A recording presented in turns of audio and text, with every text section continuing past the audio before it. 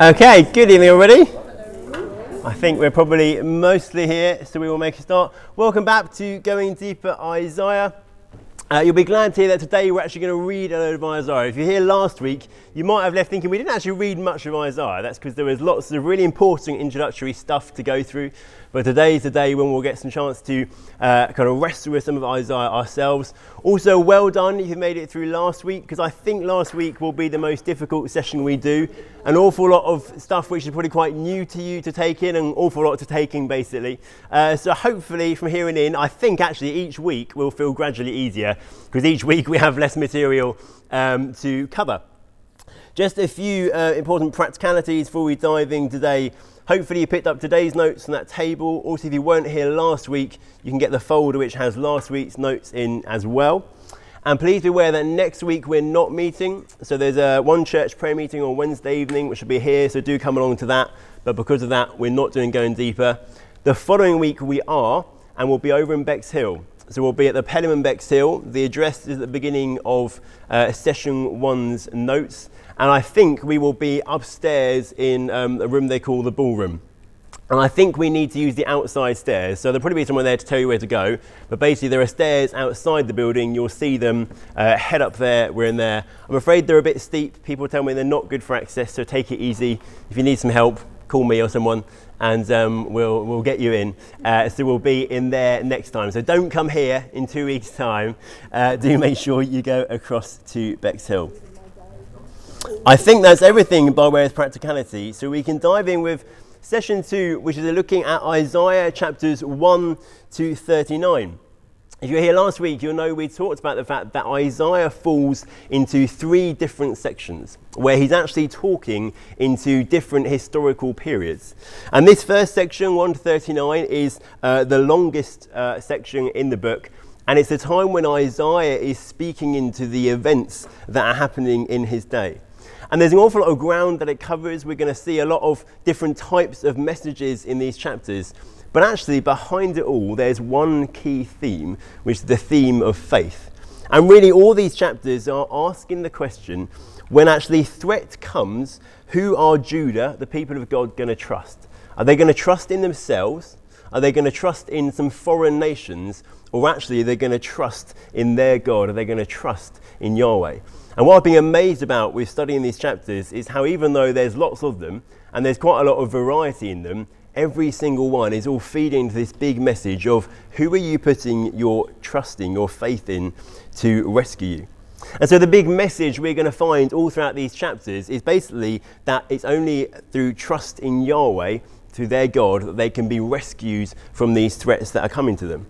And then the second thing these chapters tell us is they tell us why it is that this Yahweh, God, can be trusted. They tell us that he is the king over all things, that he's actually going to raise up a new king to rule over God's people, who rule with a righteous, perfect, eternal reign, and that he's actually going to put to rights all the things that have gone wrong in the world because of human rebellion. And my intention when I was thinking about this course was that in these sessions we would look at some kind of key landmarks. We look at a few key chapter examples in these sections. But actually, the more I've worked through this section, the more I've thought that getting the idea of the whole is probably more helpful than getting the detail of some of the individual bits. So there are some chapters we're going to look at in some more detail today. But actually, I hope that we'll kind of leave here with a sense of how this journey, this message of trusting Yahweh, develops through these 39 chapters. And even if we don't get through everything, which chances are we won't, it's in your notes that if you want to, you can do that as well in your own time. The first thing we need to do, though, is to go back and think again about historical background. We said last week, reading the Bible, it takes about thinking about context. We're going to know what context we're reading in.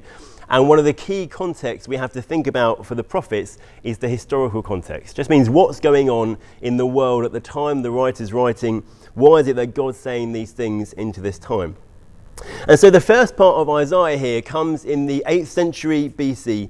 It comes in a time when God's people in Israel are experiencing quite a lot of peace and prosperity, but they're beginning to be threatened by Assyria. So Israel and Judah are the people of God down here, and Assyria is this big nation over here who at this point are beginning to gain in power and are beginning to make their way around the Near East here to invade different nations. And as you can see, Israel and Judah are really small nations in the big picture of the Near East. And the way that things worked in this time of history was that one of these nations would kind of get big and powerful, would go and invade other nations, would take them off into exile, would bring new people in, and they create this kind of big empire. And so much of the history of Israel and Judah throughout the time of the prophets is this constant threat of other nations coming in, taking them away from the promise or the land that God had promised them, the place where God was living with them. And so Isaiah is written into that situation, and like most of the writing prophets, he's explaining the kind of spiritual significance that's behind all this toing and throwing between nations. And just before Isaiah starts preaching, Assyria, that big power, are actually at a fairly weak point. And so Judah and Israel experienced a time of peace and prosperity. They were able to flourish and thrive, but we come into the story just at the time when Assyria is gaining strength and they're beginning to threaten these little countries. This guy called Tiglath-Pileser III becomes king of Assyria, and he has big dreams about what he's going to do across the Near East. So that leaves Judah with this big decision. When nations like Assyria are coming in, they're trying to invade them, they're threatening them, in what or in whom are they going to put their hope to retaining their freedom? What are they going to put their hope in to staying in that land that God had promised them? And how does everything that actually happens fit with the promises that God has given them?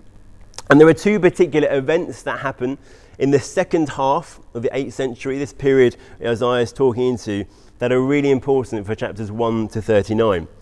The first one is King Ahaz, the king of Judah, and the Syria-Israel alliance.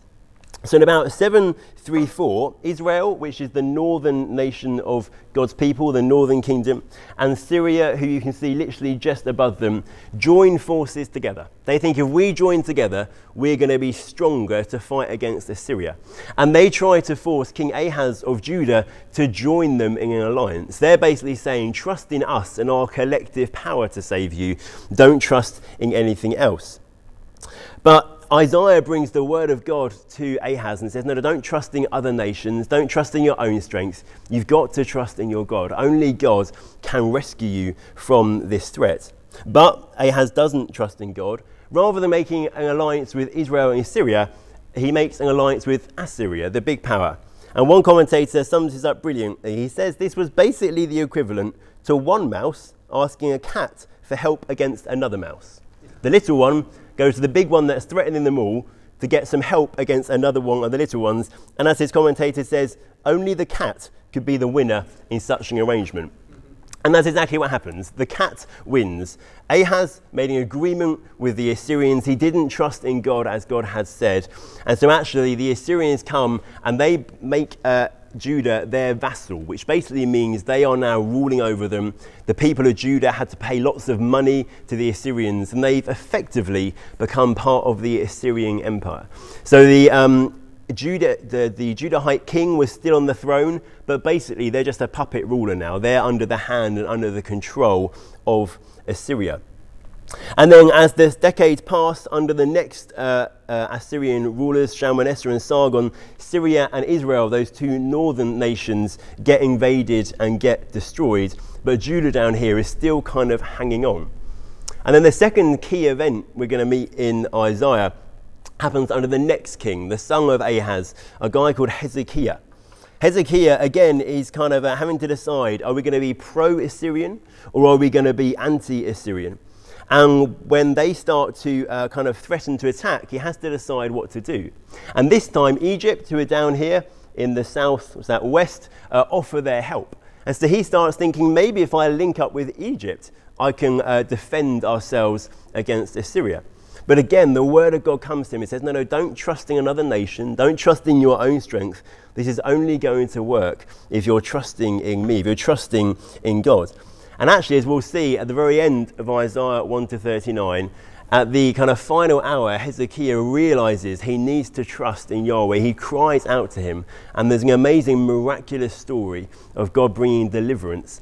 And so all the cities and towns around Jerusalem in Judah do get taken over by the Assyrians, but actually Jerusalem, right there, the capital in the center, preserves its independence pretty much for another over 100 years, 120 years, because Hezekiah trusted in Yahweh to deliver the city rather than trusting everything else. We basically get to the end of Isaiah 139, and finally the king has learnt the lesson that all these chapters have been trying to teach.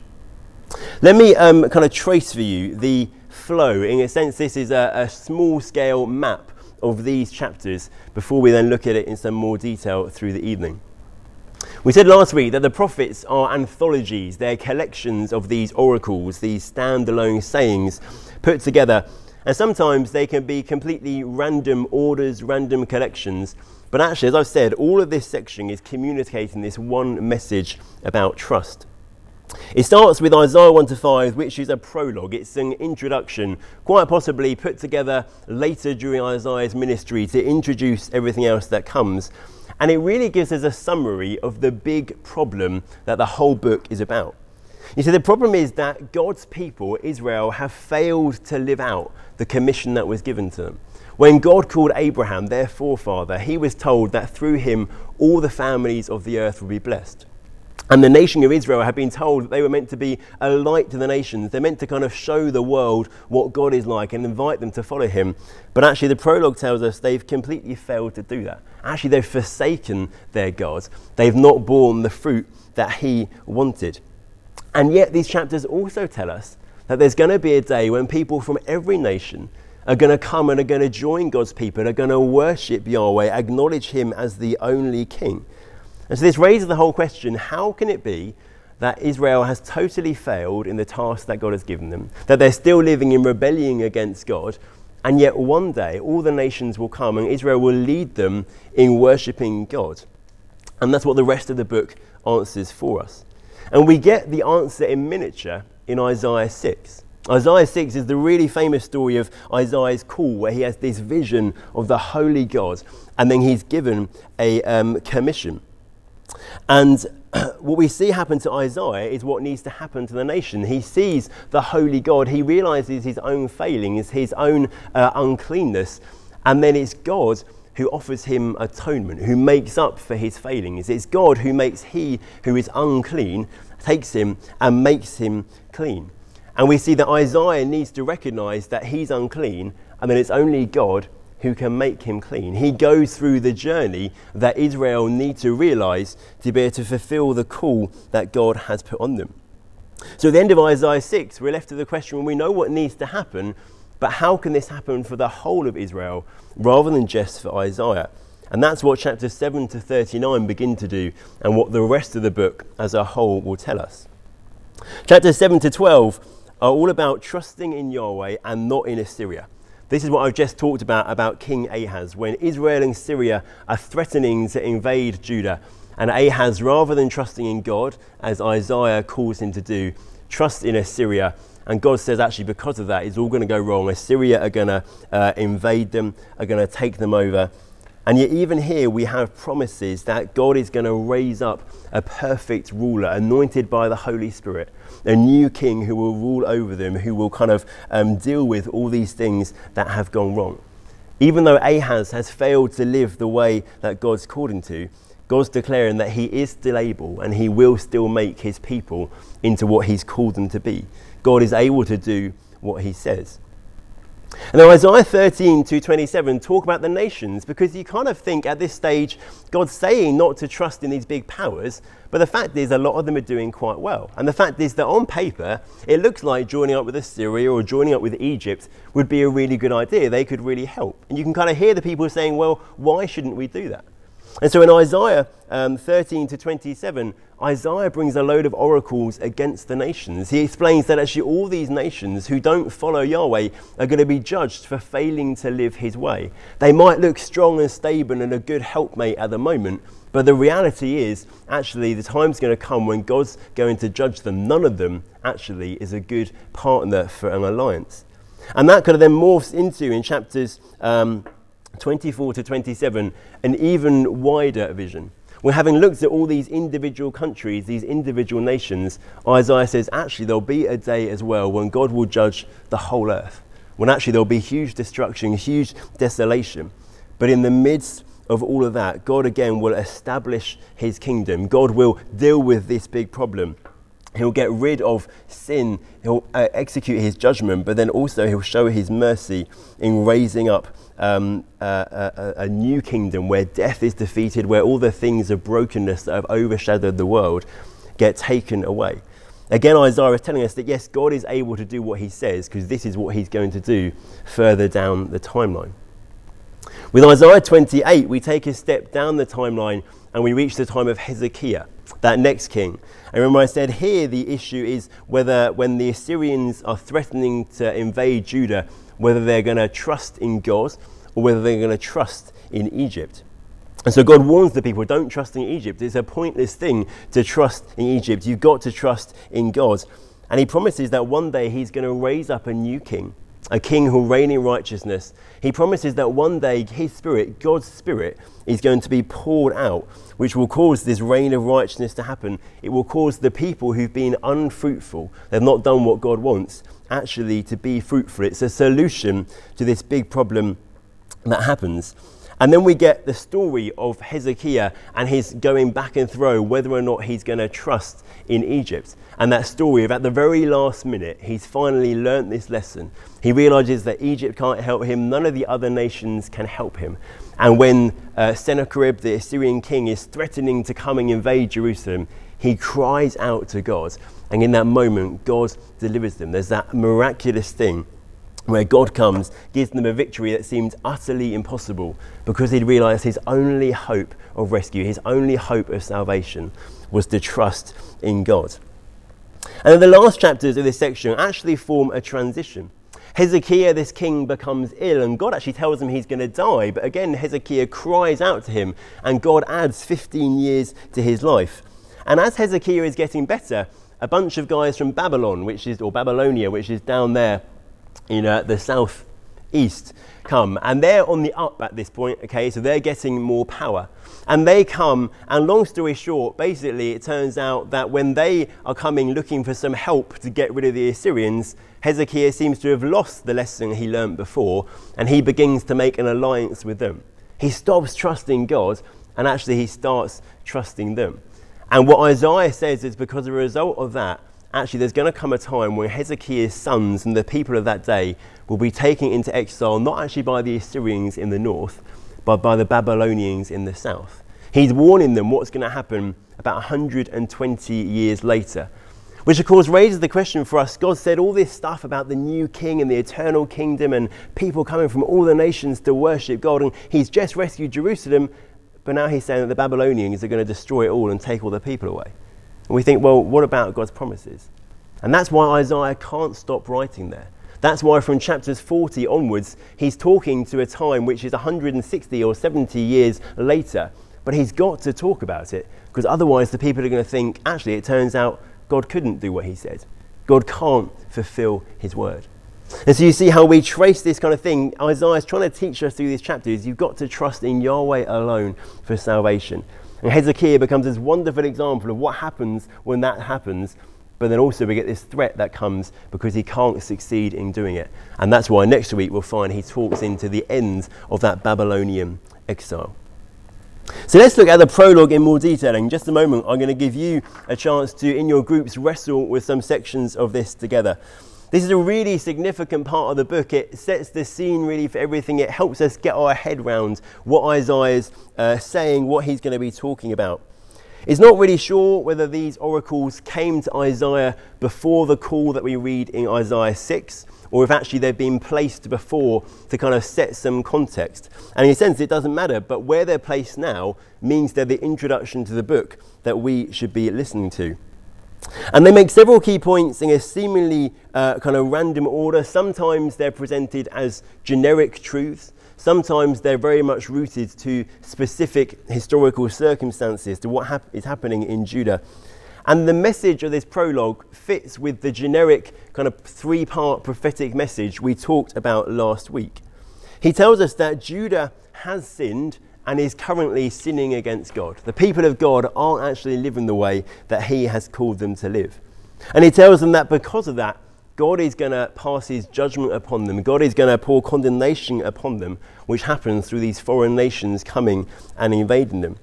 But then the third point is that God is not going to give up on his promise, or his promises to his people, and he is going to bring those promises to reality.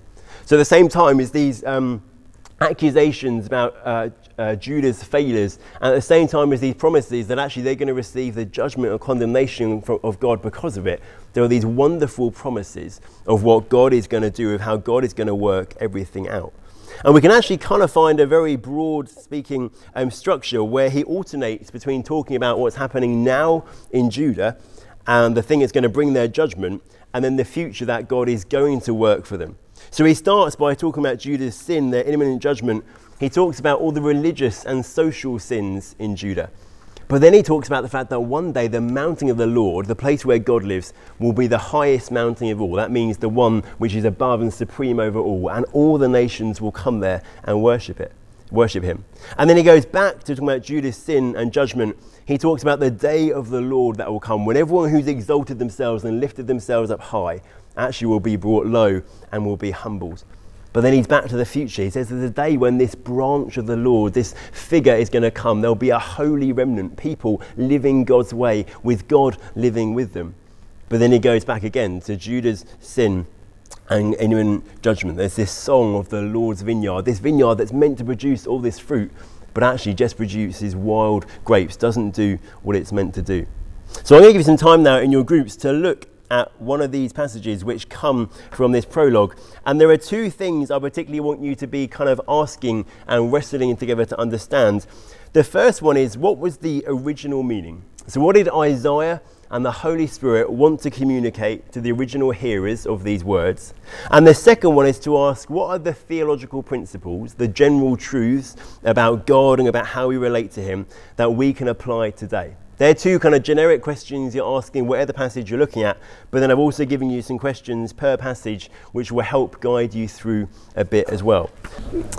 Okay, we'll quickly kind of feedback what we found. Won't have time for you to about all the questions, but it'd be good just to give the other groups a bit of an idea. So hopefully together we're getting a flavour for how this prologue works. So first one was Isaiah chapter 1 verses 10 to 20, which I think was you guys down here. So I want to quickly tell us a little bit of what your passage said, just give us a general idea about it, and then we'll explore it a bit more. Are we reading from the passage and then or just... Probably won't, just at a time. So you just give a summary of the kind of things it's talking about. I decided it was a judgment oracle. Excellent. Which God intended to make people repent in the region. Definitely.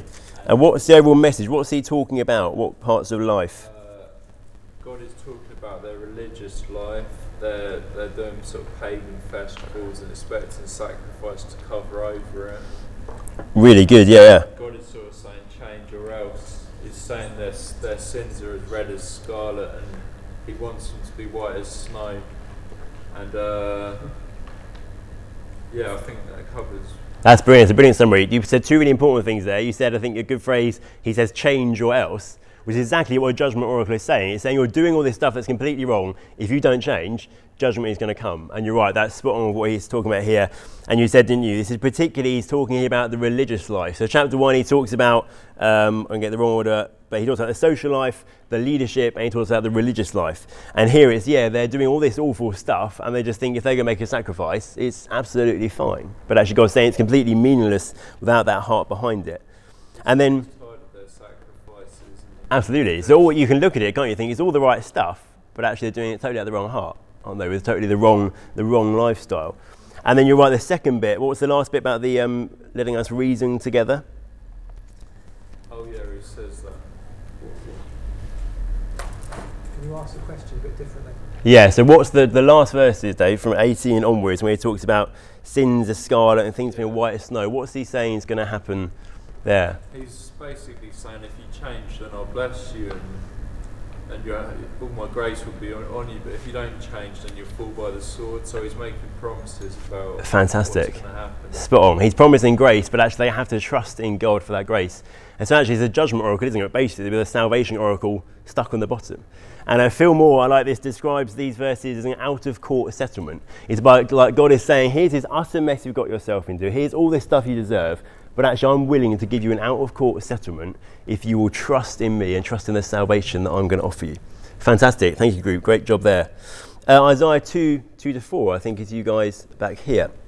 What's your passage? What type of passage is it? What's it talking about? Okay, it's a quite famous short passage about in the last days the mountain of the Lord's temple will be raised above the hills, and people will beat their swords into plowshares and their spears into pruning hooks. Excellent. What do you think these verses, what type of oracle is this? Did you get that? That's helpful to know. Salvation. Yeah. So he's talking about the salvation that he is going to work. And what are these referring to? When is this talking about, do you think? We had some interesting debate about I bet you did. We realise it's a future from when Isaiah's writing. Yep. But we were debating whether it was after the ascension of Jesus or after the return of Jesus. And the thing that threw us was that it says God will settle disputes. So if there's still disputes, Oh, gosh, that's good. we were kind of like, does that mean it can't be in a return, like after the return of Jesus? But we didn't Really good. Yeah. We just discussed that and felt confused. But then it's not the case so much at the moment that swords are being put into plowshare, that you're getting rid of weapons and making it items of peace. Yeah. And I think we kind of thought that for the people of that time, they probably looked at it fairly practically. So they were looking at it in a spiritual way. Maybe for them it was more I think that's a really good point, Tom. Yeah, I think often, political safety and often salvation oracles, they're using exactly that, using language of the day, the things people cared about, to talk about future spiritual realities, which therefore in precise detail might not quite match, but the general message it's trying to communicate is exactly right. But you're spot on of identifying one of the big problems of the prophets there. When the prophets talk about the future, are they talking about what we call the church age, so now between Jesus' ascension and Jesus' return? Are they talking about the new creation? Often, we don't really know, often it's a mixture of the two. There is this kind of mixing, because there's not much indication until we get to post-Jesus that there'll even be that gap. And so it is quite hard to know. So we're in the now, not yet. We're experiencing some of those blessings now. But I think also, particularly because those last verses about peace, we're not experiencing all of it yet. But you see how Isaiah has gone from this message of judgment then to this looking down, actually, I'm going to do this, I'm going to restore everything. And then he goes back to judgment, which I think is the next group. Is that you guys at the back? Chapter 2, verses 5-21. I've given the first answer already. Judgment, we've got here. What is your passage talking about? What are the kind of sins that are talked about? Repetitions really important for your passage. What did you find? Two things: relying on silver and gold, and material things, Yeah. and relying on people rather than on God. Excellent. Which, of course, is the antithesis of the message of Isaiah 139. The message is trusting God, but they're trusting in people, they're trusting in powers. Did you notice there's kind of a couple of words which repeats, or a motif that repeats a lot of the way through? hiding in the rocks and things like that. That appears 3 times. That does appear a few times. Yeah, well, exaltation. So there's this idea of exaltation and humbling. There's the idea that the people have exalted themselves wrongly, and therefore God's punishment upon them is that they're going to be humbled. And one of the key emphases in this passage is the idea that God's judgment is a humbling of the arrogance, basically, of humanity. It's a day, verse 12, for the Lord of hosts has a day against all that is proud and lofty, all that is lifted up, it shall be brought low. Against the cedars of Lebanon, which are tall trees, lofty and lifted up, against all the oaks of Bashan, tall trees, against all the lofty mountains, all the uplifted hills, against every high tower, every fortified wall, all the ships of Tarshish, against all the beautiful craft, the haughtiness, the arrogance of man shall be humbled, the lofty pride shall be brought low, the Lord alone will be exalted in that day. There's a sense that man has put himself where God should be. And so God's response is he humbles, and God alone will be the one who's exalted in that end day. And we're going to see in a few moments that's a key theme as we go through Isaiah. Did you pick out any theological principles we can apply today from that passage?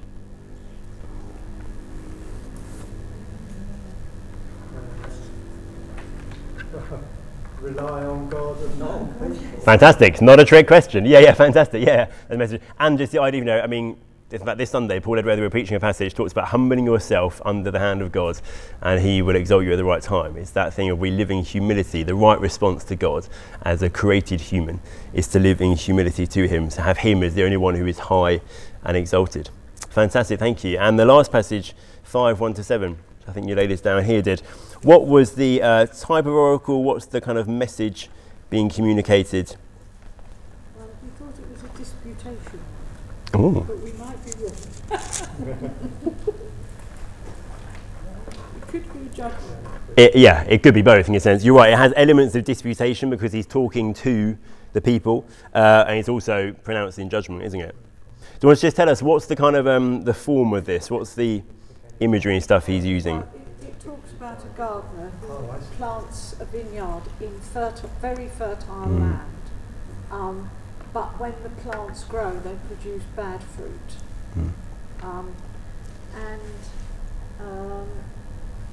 So we sort of thought it was a clear message to the people of the day that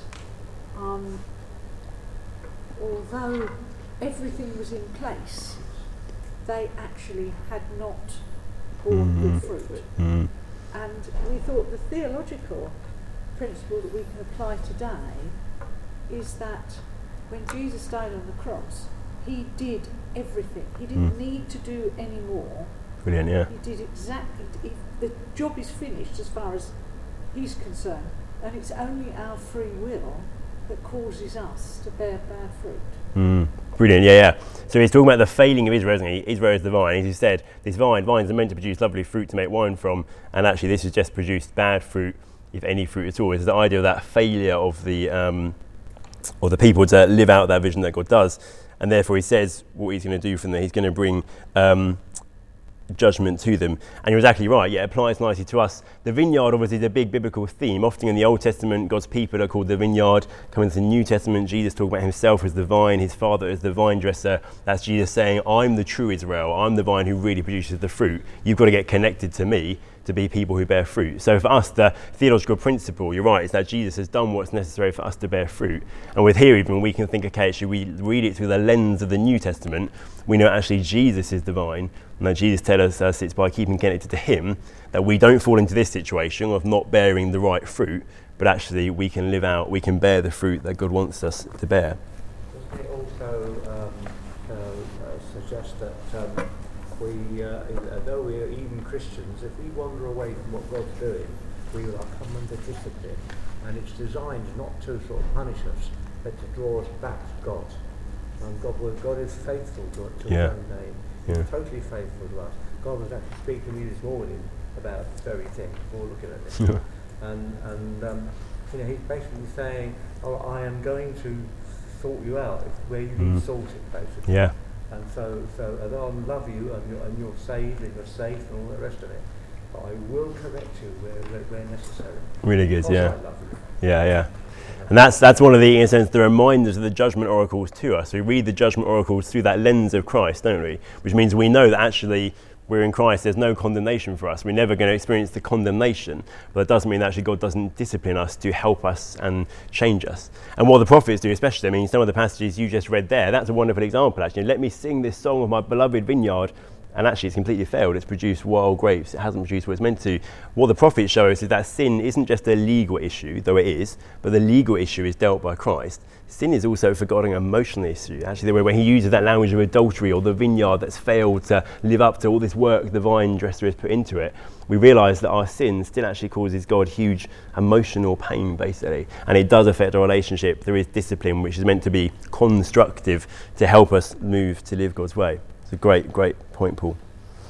Let's move to Isaiah 6 now. The call of Isaiah, which is hugely important in the book, really, I think, shaped Isaiah's view, which then in turn shapes his message, what he communicates, how he communicates it.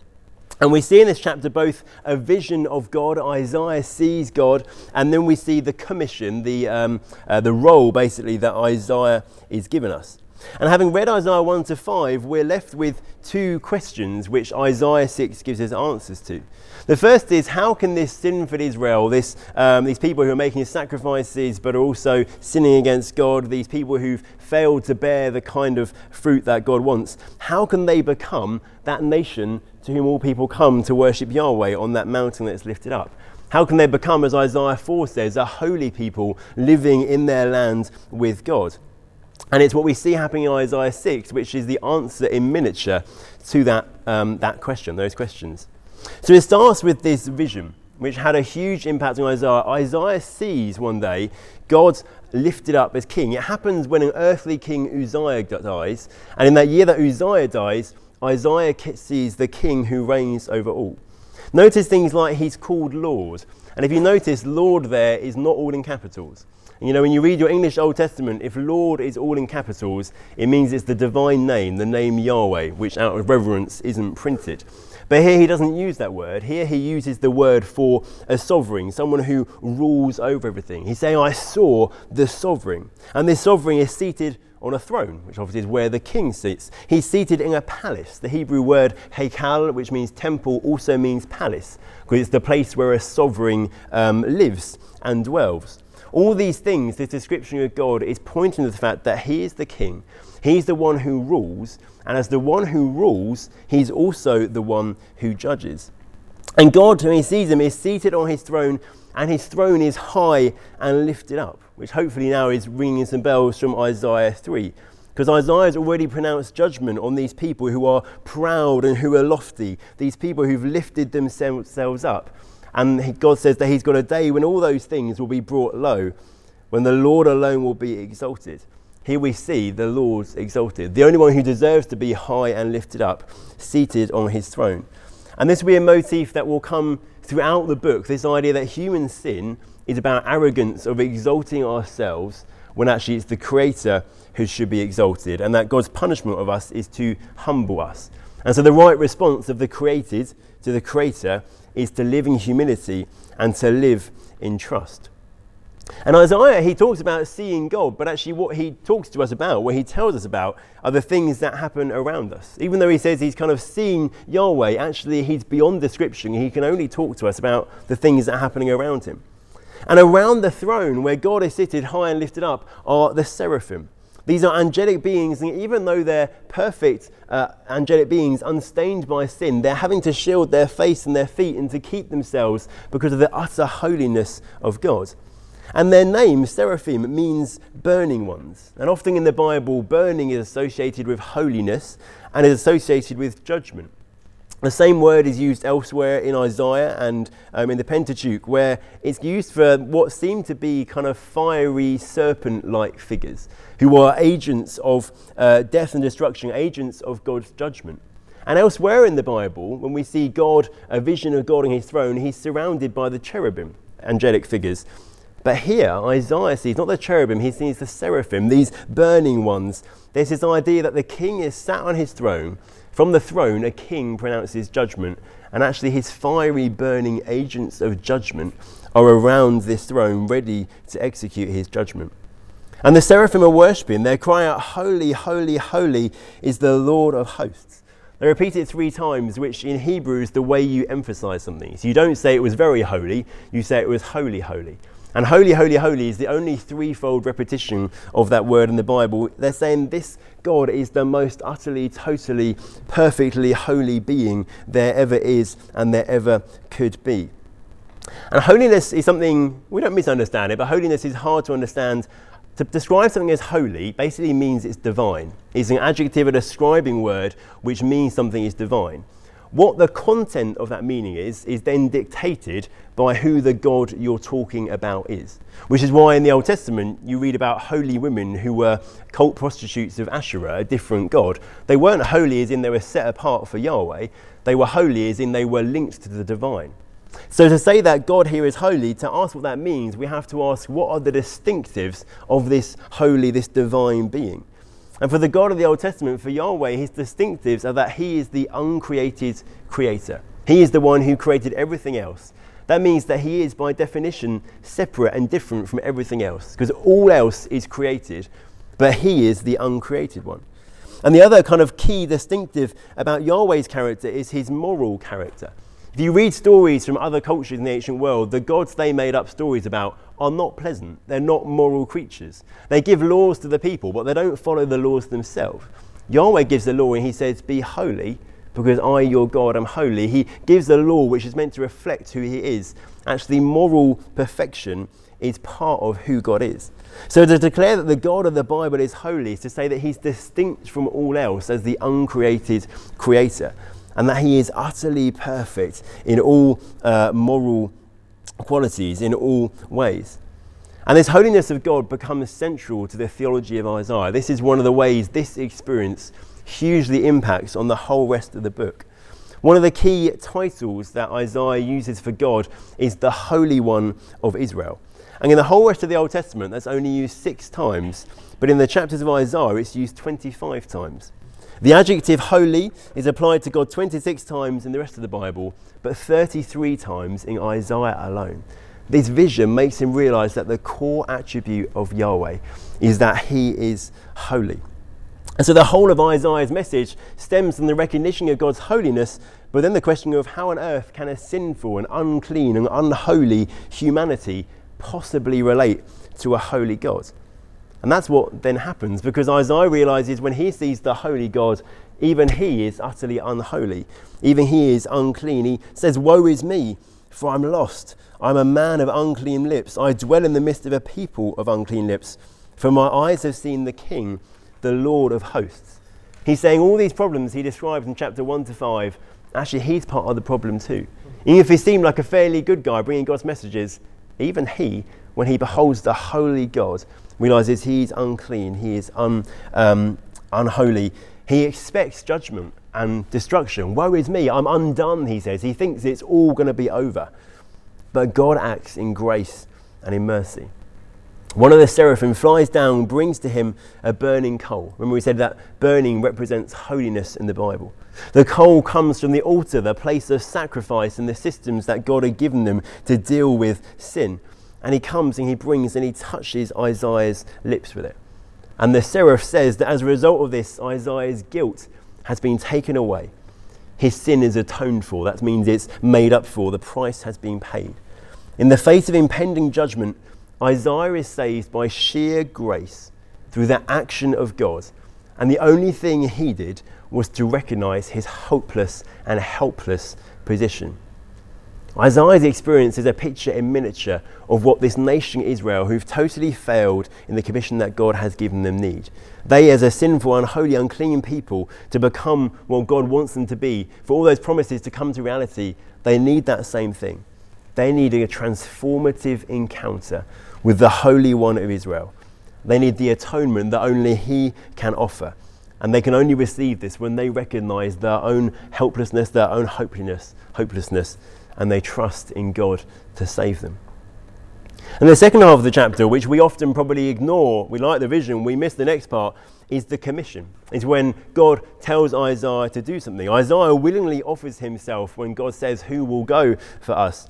And the commission given actually is really surprising. He doesn't say anything about the content of the message that Isaiah is going to communicate.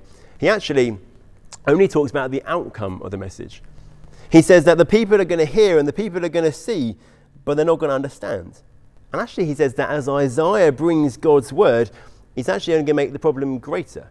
People are going to be less and less able to understand the more actually that Isaiah says to them.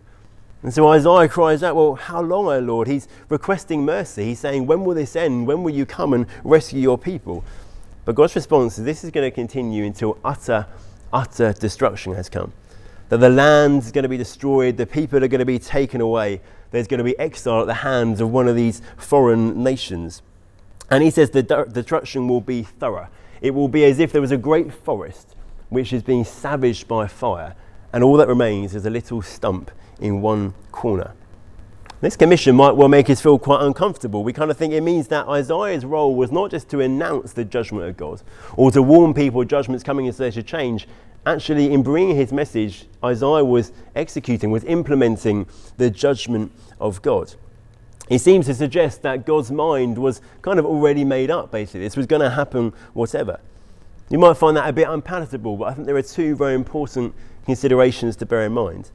The first thing is that this judgment is coming upon God's people after centuries and centuries and generations of unfaithfulness to God. You just read through 1 Kings, 2 Kings, time and time again. Each king, no one seems to learn from the one before them. All of them worship other gods, trust other nations. They don't put their faith in Yahweh. They don't live his way. The second thing, that even though there's this warning of utter certain judgment, there's also still a promise of hope.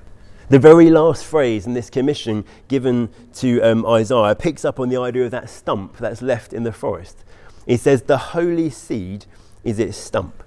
Now, seeds grow into something, and the seed is designated as holy. It's been linked to that holy, holy, holy one. Just as in Isaiah 4, there was a remnant, a leftover of people who were made holy. God's saying that even though he's going to bring severe destruction, even though the nation is going to be burned down as if there's just one tiny little stump left in the corner of a forest, from that stump, from that remnant, he will raise up something new. He's not actually going to completely destroy, he's not going to end them, he's going to raise something new. Tony? Same as out of the stump of Jesse. Yeah, really good. So we'll come up to a bit later. He's linking here, absolutely. We've had the branch in Isaiah 4. We've got the stump in, Isaiah 6. And yeah, the branch that will come from the root of Jesse is this messianic figure, this king figure in chapter 11. And so it becomes a minor theme, spot on in Isaiah, this idea of kind of the tree coming and bringing new life. And as I've said, as we go through Isaiah, if you read through Isaiah yourself, you'll see the impact of this all throughout. Sorry, that's right. Are you saying that verses 9 onwards, there was no possibility that the people were going to repent? Is it not just offering, if they really did think about it and repent, then they could still be saved? In a sense, it's hard for us to know. If the people really had repented and changed, I think God, yes, would have acted differently. As we said last week, God doesn't change his mind, but God always acts in line or treats people fairly based on what they're doing. So the people change what they're doing, then God will treat them differently because they've changed. But it seems what Isaiah is saying here is actually the people, in a sense, don't have a chance to change. They're not going to hear, they're not going to understand. Their hearts are being hardened, as the Bible would talk about it, to such an extent that they can't. Seems to be the message. Yeah, Mike. I think that passage is the most quoted in the New Testament. Yeah. It's quoted by Jesus himself. Spot on. Yeah, I don't know if it's the most quoted, but certainly it's used a lot in the New Testament. I think Paul uses it probably in Romans 9 to 11. Jesus quotes it, certainly all the synoptic gospels. And when we get to the last session and look at Isaiah in the New Testament, we'll probably talk about it. Jesus actually applies it to his parables. It's quite confusing. I don't want to say too much till I've studied it again, so I don't want to say something I'll regret. But he applies it to the confusing nature, the surprising nature, actually, of how parables work.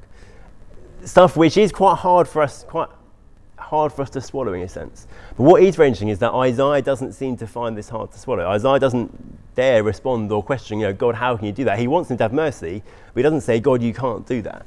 And I think there's something about Isaiah has had such a perception of the holiness of God.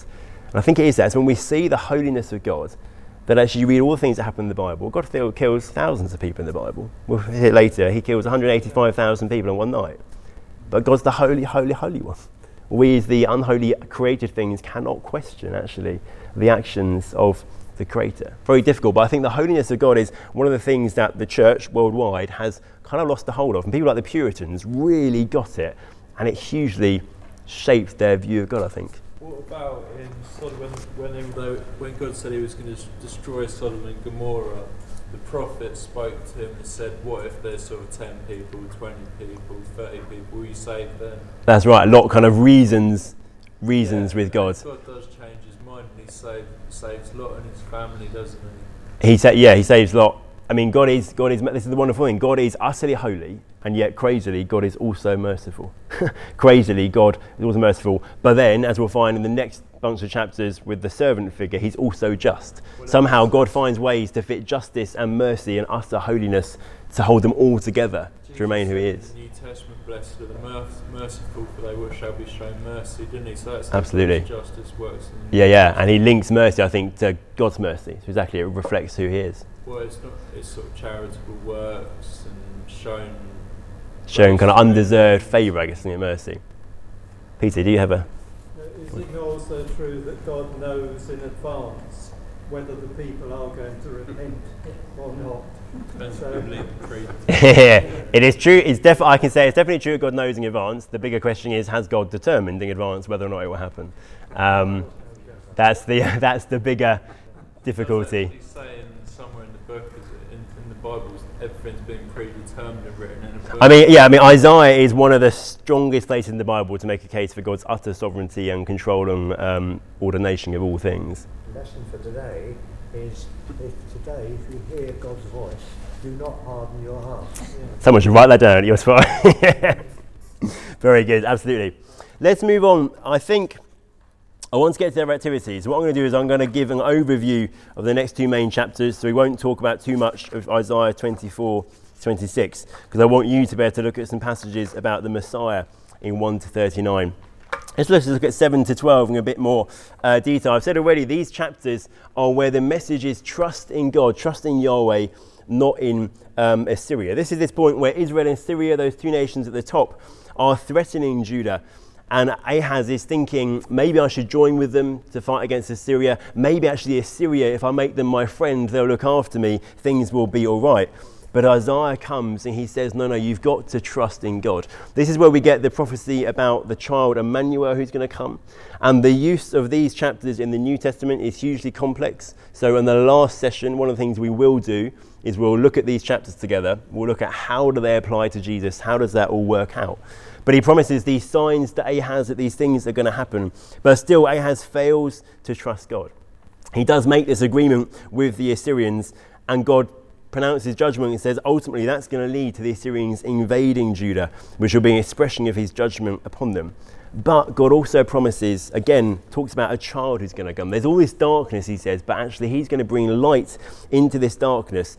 He speaks about this child through whom this light will come. And he promises that the arrogance of Assyria will be judged. He says, don't think that Assyria are going to get away with this. Don't think I'm not treating everyone fairly.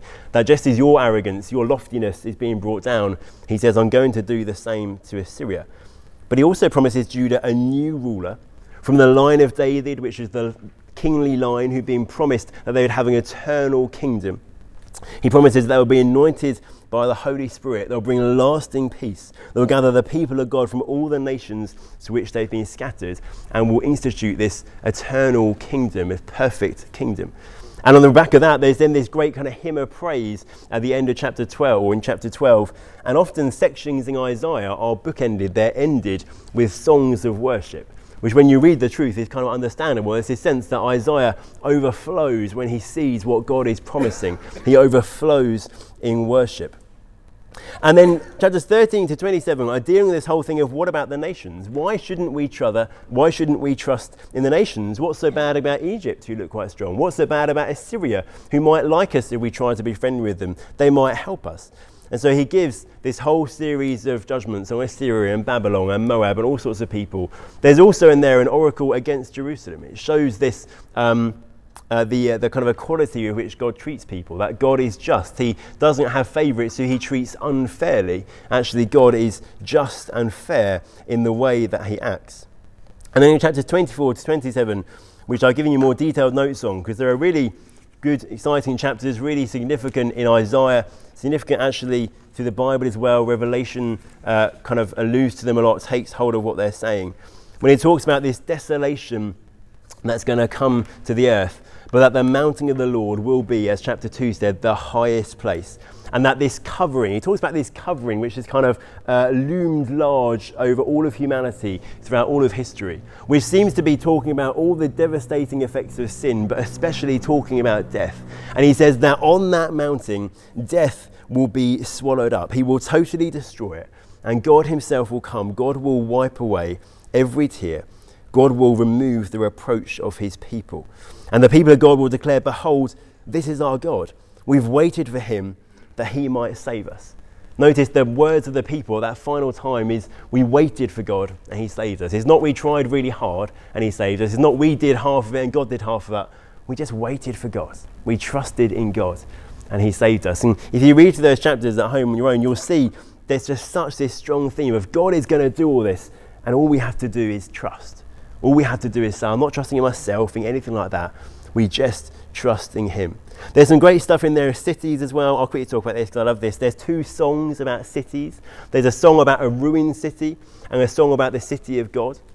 And often in the Bible, cities are representative of rebelling against God. Because if you think about where cities start, actually not quite start, Cain built the first city, but where cities become prominent in the Bible story is Babel, chapter 11.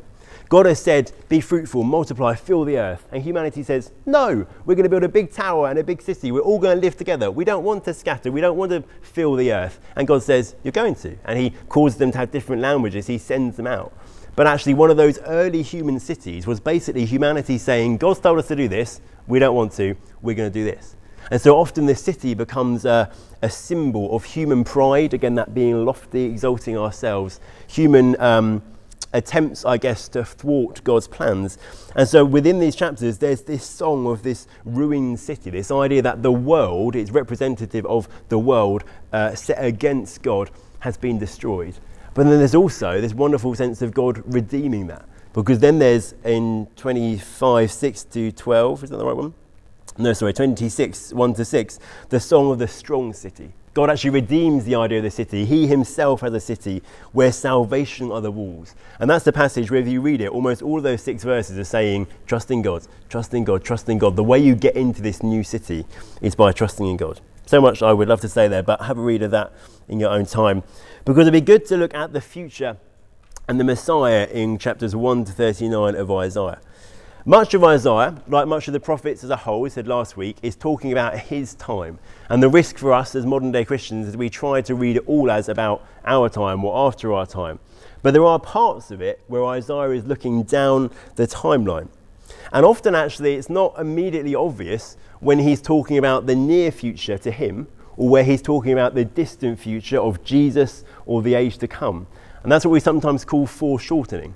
It's a bit like if you had, well, I can probably do it, I think. If you look now, my hands, I know they don't, but would look like they're in the same place. They look like there's no distance between them. When I turn that way, you suddenly realise there's great distance between them. Often the prophets talk about things that are about to happen in their day and things that will happen at the coming of Jesus, at the second coming of Jesus, as if they're all at the same time. But actually, when we turn the perspective, we realise actually they've foreshortened it. They've made it look like it's together, when the reality is they are apart. And in each of the 3 main sections of Isaiah, there's talk of a key figure who will be kind of the agent of God's salvation, what he's going to do. He's presented differently, actually, in all of these 3 sections, but performs largely the same role. And that's the figure we traditionally call the Messiah. The anointed one, or the Christ, is what it is in the Greek in the New Testament. And it's not actually applied as a term to Isaiah in the word Messiah is not used of this saving figure in Isaiah. The word Messiah actually is rarely used in the Old Testament. It's what we use to summarize a load of Old Testament teaching. But he is in there. And so I'm going to again give you a few moments in your groups to look at one of these 4 passages. And I want you to ask 3 things about the figure being described. The first thing is to ask, what is said about this figure? How is he described? What characterizes him? Then to ask, what does he actually do? What does this Messiah figure do? And then to ask, what are the effects, the things that come as the results of this individual's work? And what happens around him? Sometimes it's not what he does, but it's what happens at the moment that he arrives on the scene. So I'll let you choose which one you do. Take about 7 minutes on that, and then we'll feed back and find what we found about the Messiah in Isaiah 1 to 39.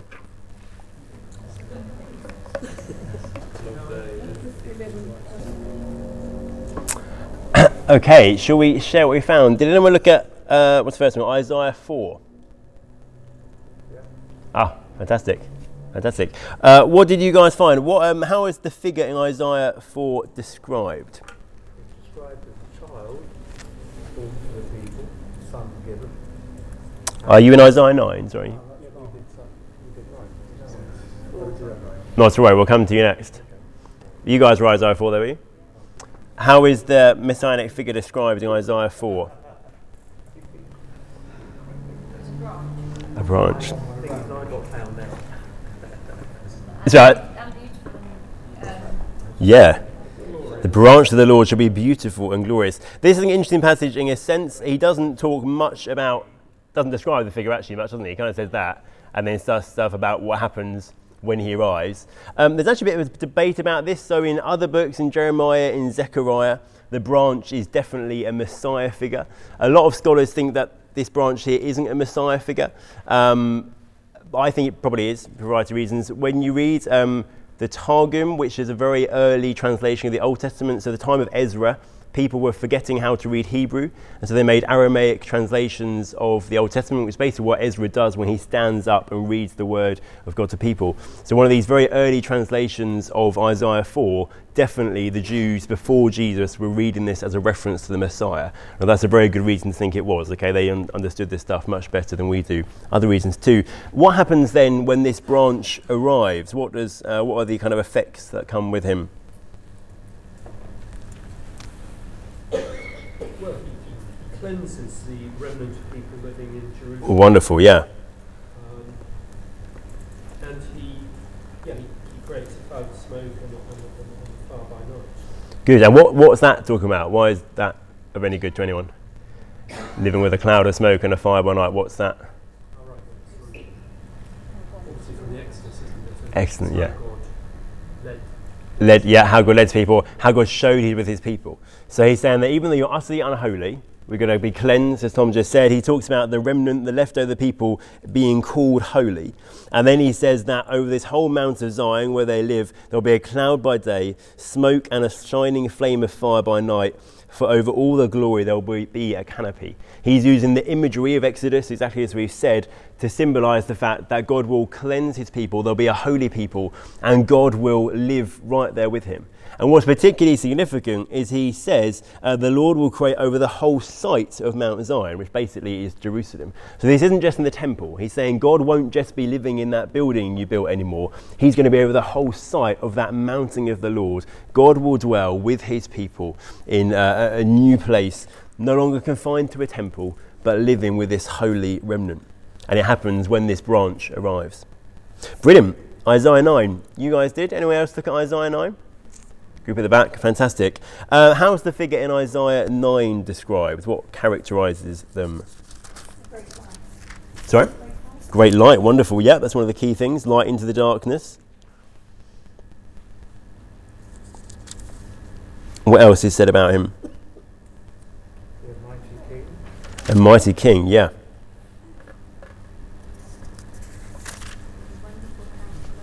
Wonderful Counselor. So this is, we're all feeling Christmassy, aren't we? All the things we know. Prince of Peace. Let's get the last two. What are the last two? Yep. Mighty God. Wonderful. There's this figure who's going to come out. How's the figure described? Are they, I'm trying not to ask leading questions. Are they young? Are they old? Are they... A child, yeah. This is interesting that there's this combination of a child being born, which is a very kind of very human thing. Basically, birth is a human thing, but also this fact that this one is called Wonderful Counselor, Prince of Peace, Mighty God. This person's going to be born, and they're called the Mighty God. That's kind of a rather huge kind of vision. And what kind of things does this this messianic figure do?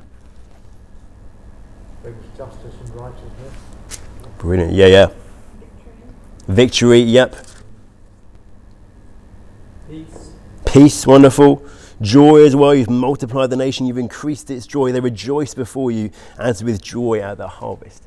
He's going to fix all things. He's going to bring joy. He's going to, all this kind of fighting that happened between these nations is going to end. He's going to bring peace. He's going to bring wholeness. And obviously, we'll talk about this in the last session, but obviously you hear there the echoes of Matthew's account of the birth of Jesus, how he applies this to him. Then Isaiah 11. Can I just say Yeah, sorry, please do. That does end saying the zeal of the Lord Almighty will accomplish this.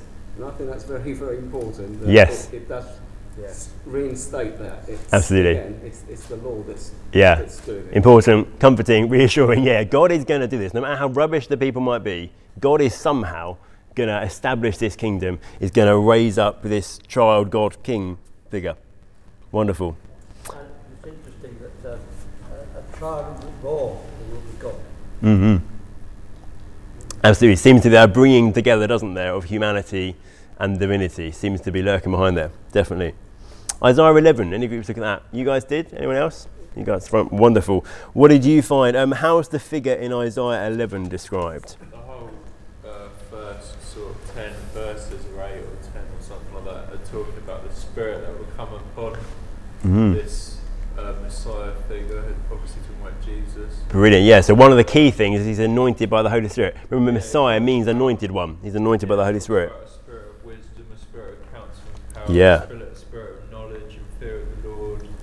And he'll be righteous and he will judge the needy with justice. Brilliant. And give decisions for the poor of the earth. But it also says he will strike the wicked and slay them with his tongue, basically, with his breath. Absolutely, there's some kind of strong warnings in there as well. What kind of how do I put this? What kind of person is? What kind of person judges and decides disputes? And I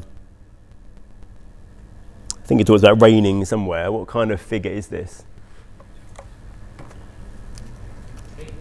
Yes, fantastic. This is a king. This is a promise of a king. And what the very first verse is, he talks about shoots and stumps and Jesse. Anyone get any significance from Jesse and this stuff? Well, it relates back to the house of David, doesn't it? Perfect, yeah.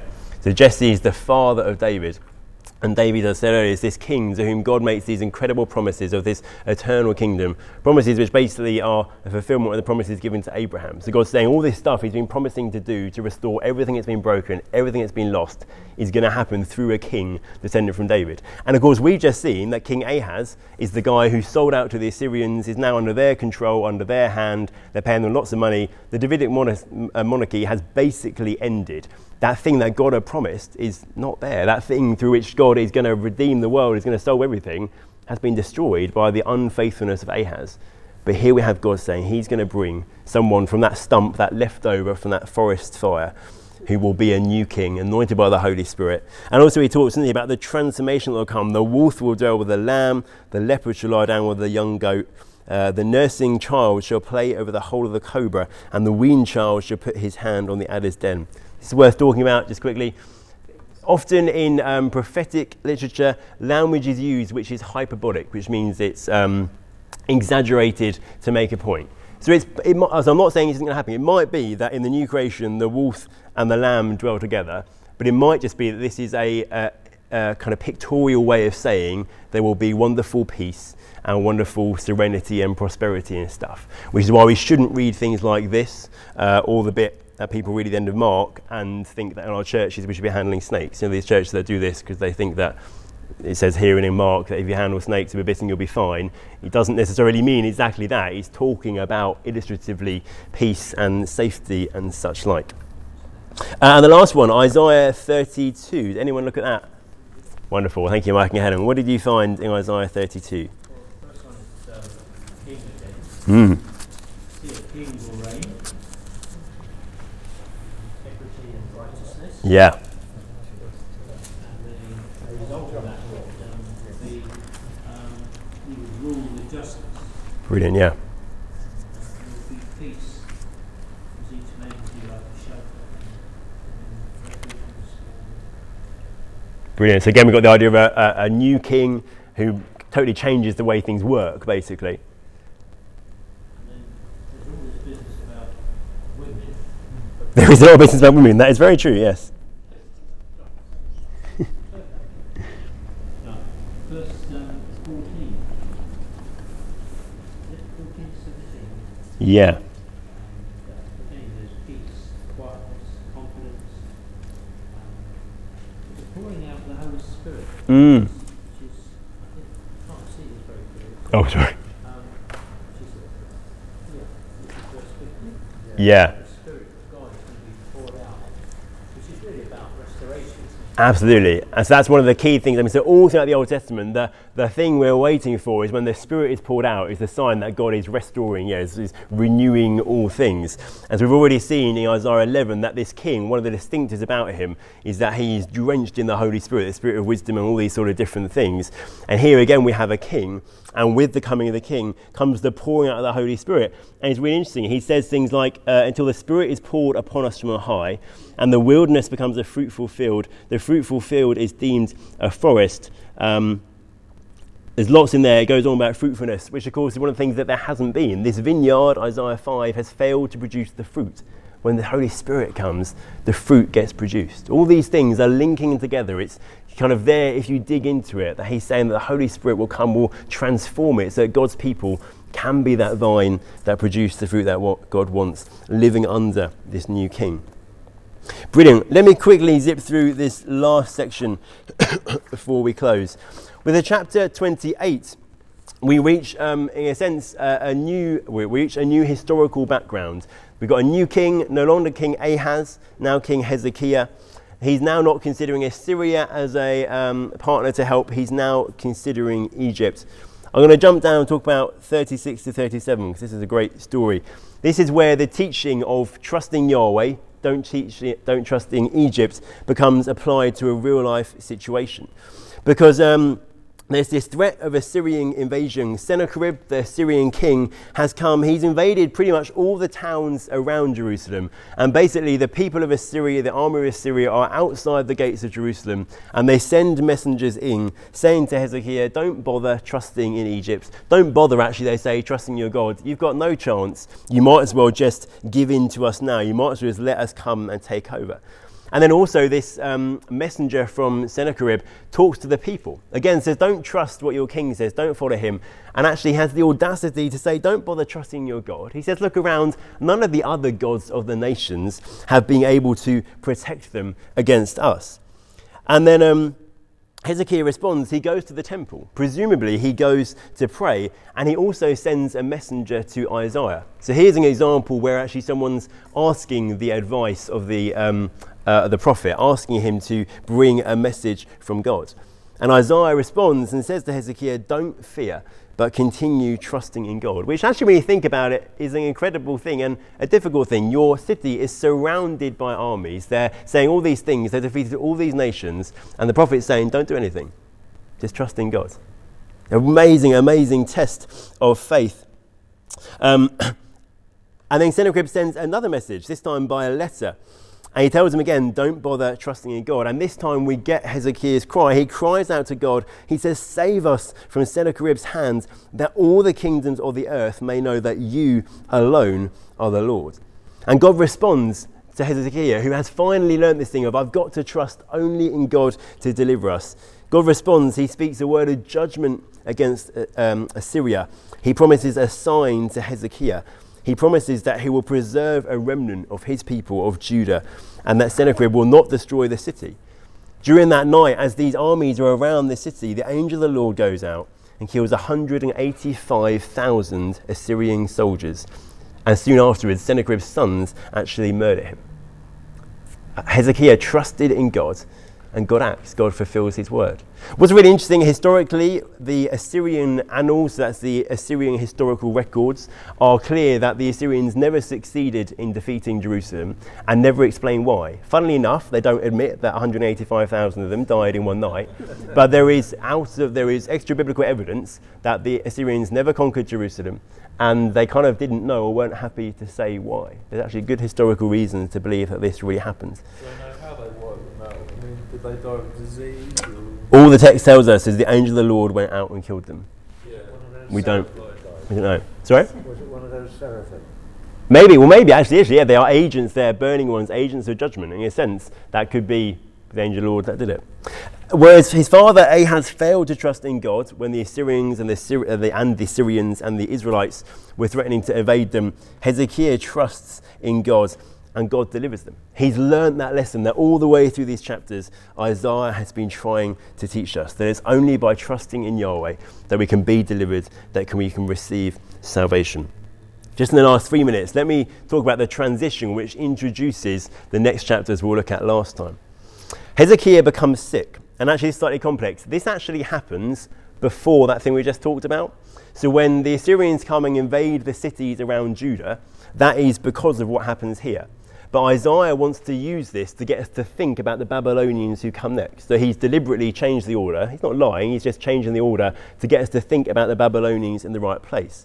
So Hezekiah becomes sick, and Isaiah tells him he's going to die.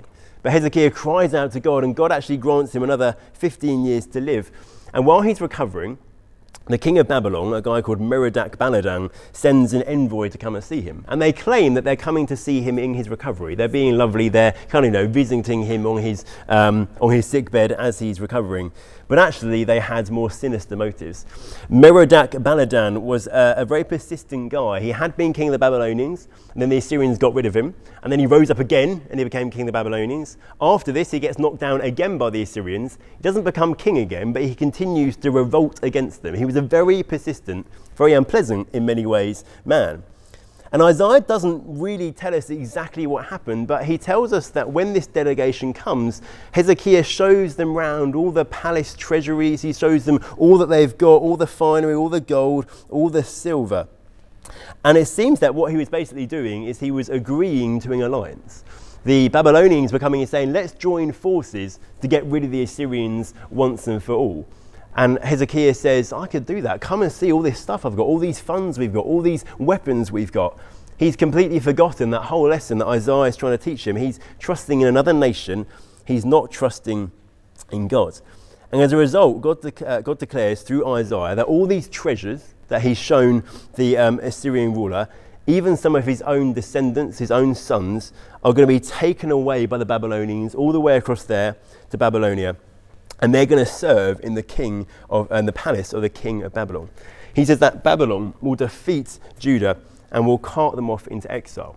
That's exactly what happens. It's 120-ish years later, by 586 BC. This is about 701 BC. The Babylonians will come, will invade, will utterly destroy Jerusalem, will cart a lot of the people off to Babylon, just as Isaiah has said here. And of course, the question that raises for us is, how can God allow that to happen when we just had 38 chapters of Isaiah telling us that God is able to defeat the nations and to deliver his people? All these promises that all these nations are going to come, are going to be with Israel and Judah, are going to worship Yahweh alongside them. This promise of this new king anointed by the Spirit who will reign in righteousness over this international kingdom of peace. Perhaps God isn't able to keep his promises. There are nice ideas, but he's just not able. Perhaps he's just not willing to. He's just not actually faithful. If the book of Isaiah ended there, that might be what we think. That might be what the people Isaiah was speaking to, writing to, would think. But Isaiah can't stand that idea. He knows he has to explain what happens. He can't leave the story there. If God's going to allow the Babylonian exile to happen, Isaiah has to show how all that he has said fits with that. How God can still be faithful to his promises. How God is still able actually to triumph over the nations. He needs to show that God's able, that God's faithful. That's why next session, Isaiah 40 to 55, we're going to see Isaiah talking to people at the end of the Babylonian exile. So people 170 years later, which might seem really weird, and that's why scholars say it's a different author. But actually, when you realise what Isaiah's just said, he needs to say this, or the integrity of God's word and his faithfulness is under question. Isaiah's seen the Holy One of Israel, the one who rightly sits high and lifted up upon his throne, and he must defend his honour. And that's what he'll do in Isaiah 40 to 55 when we meet next time, which remember is not next week, it's the week after, and is not here, it's at the Pelham in Bexhill. I look forward to seeing you there. Thank you.